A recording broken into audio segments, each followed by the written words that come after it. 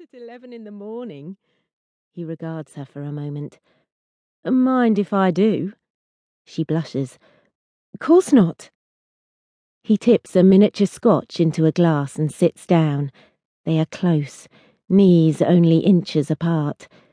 There should be a desk or something between them.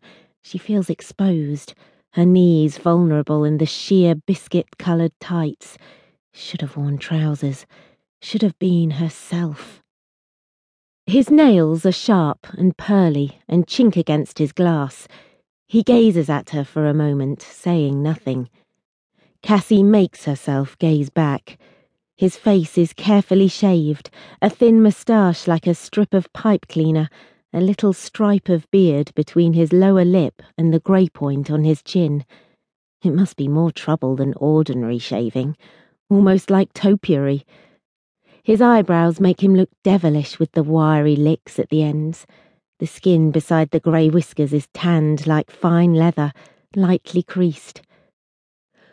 Well then, he says at last. Tell me why you'd like the job. You and Graham.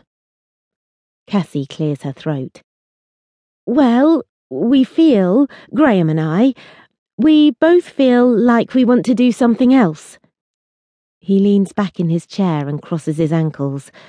Ah, I see. An adventure. Yes, sort of.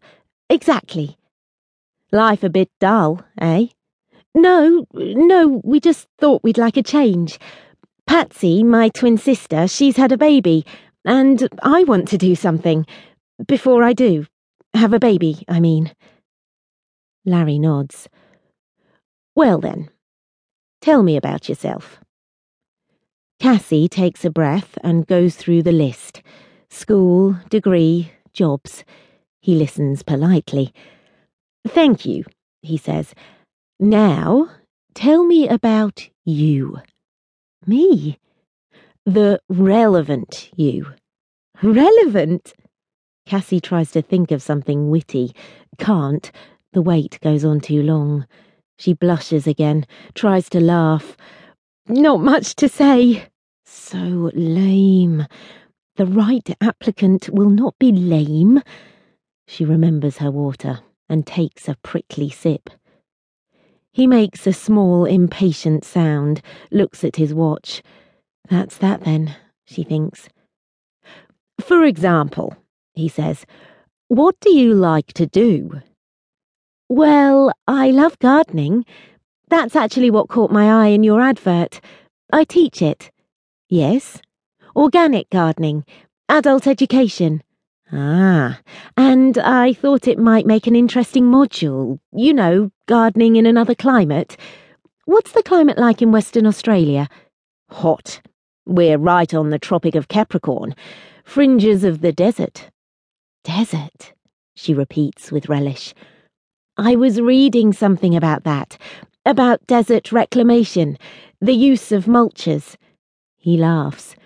Well, you'd be very welcome to experiment. I'm sure the garden would flourish. What do you grow? Oh, he waves his hand. Tomatoes and so on.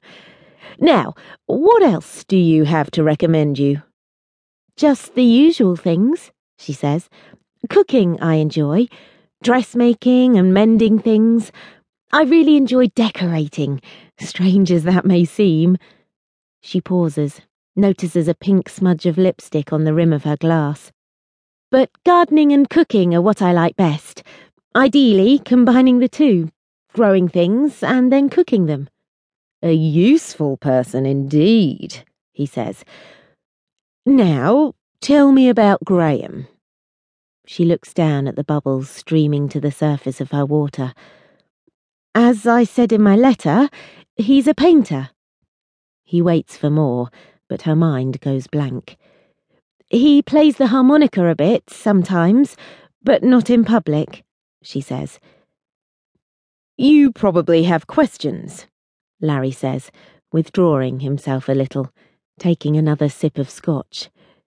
The advertisement was anything but explicit, deliberately so, in order not to cut off avenues prematurely.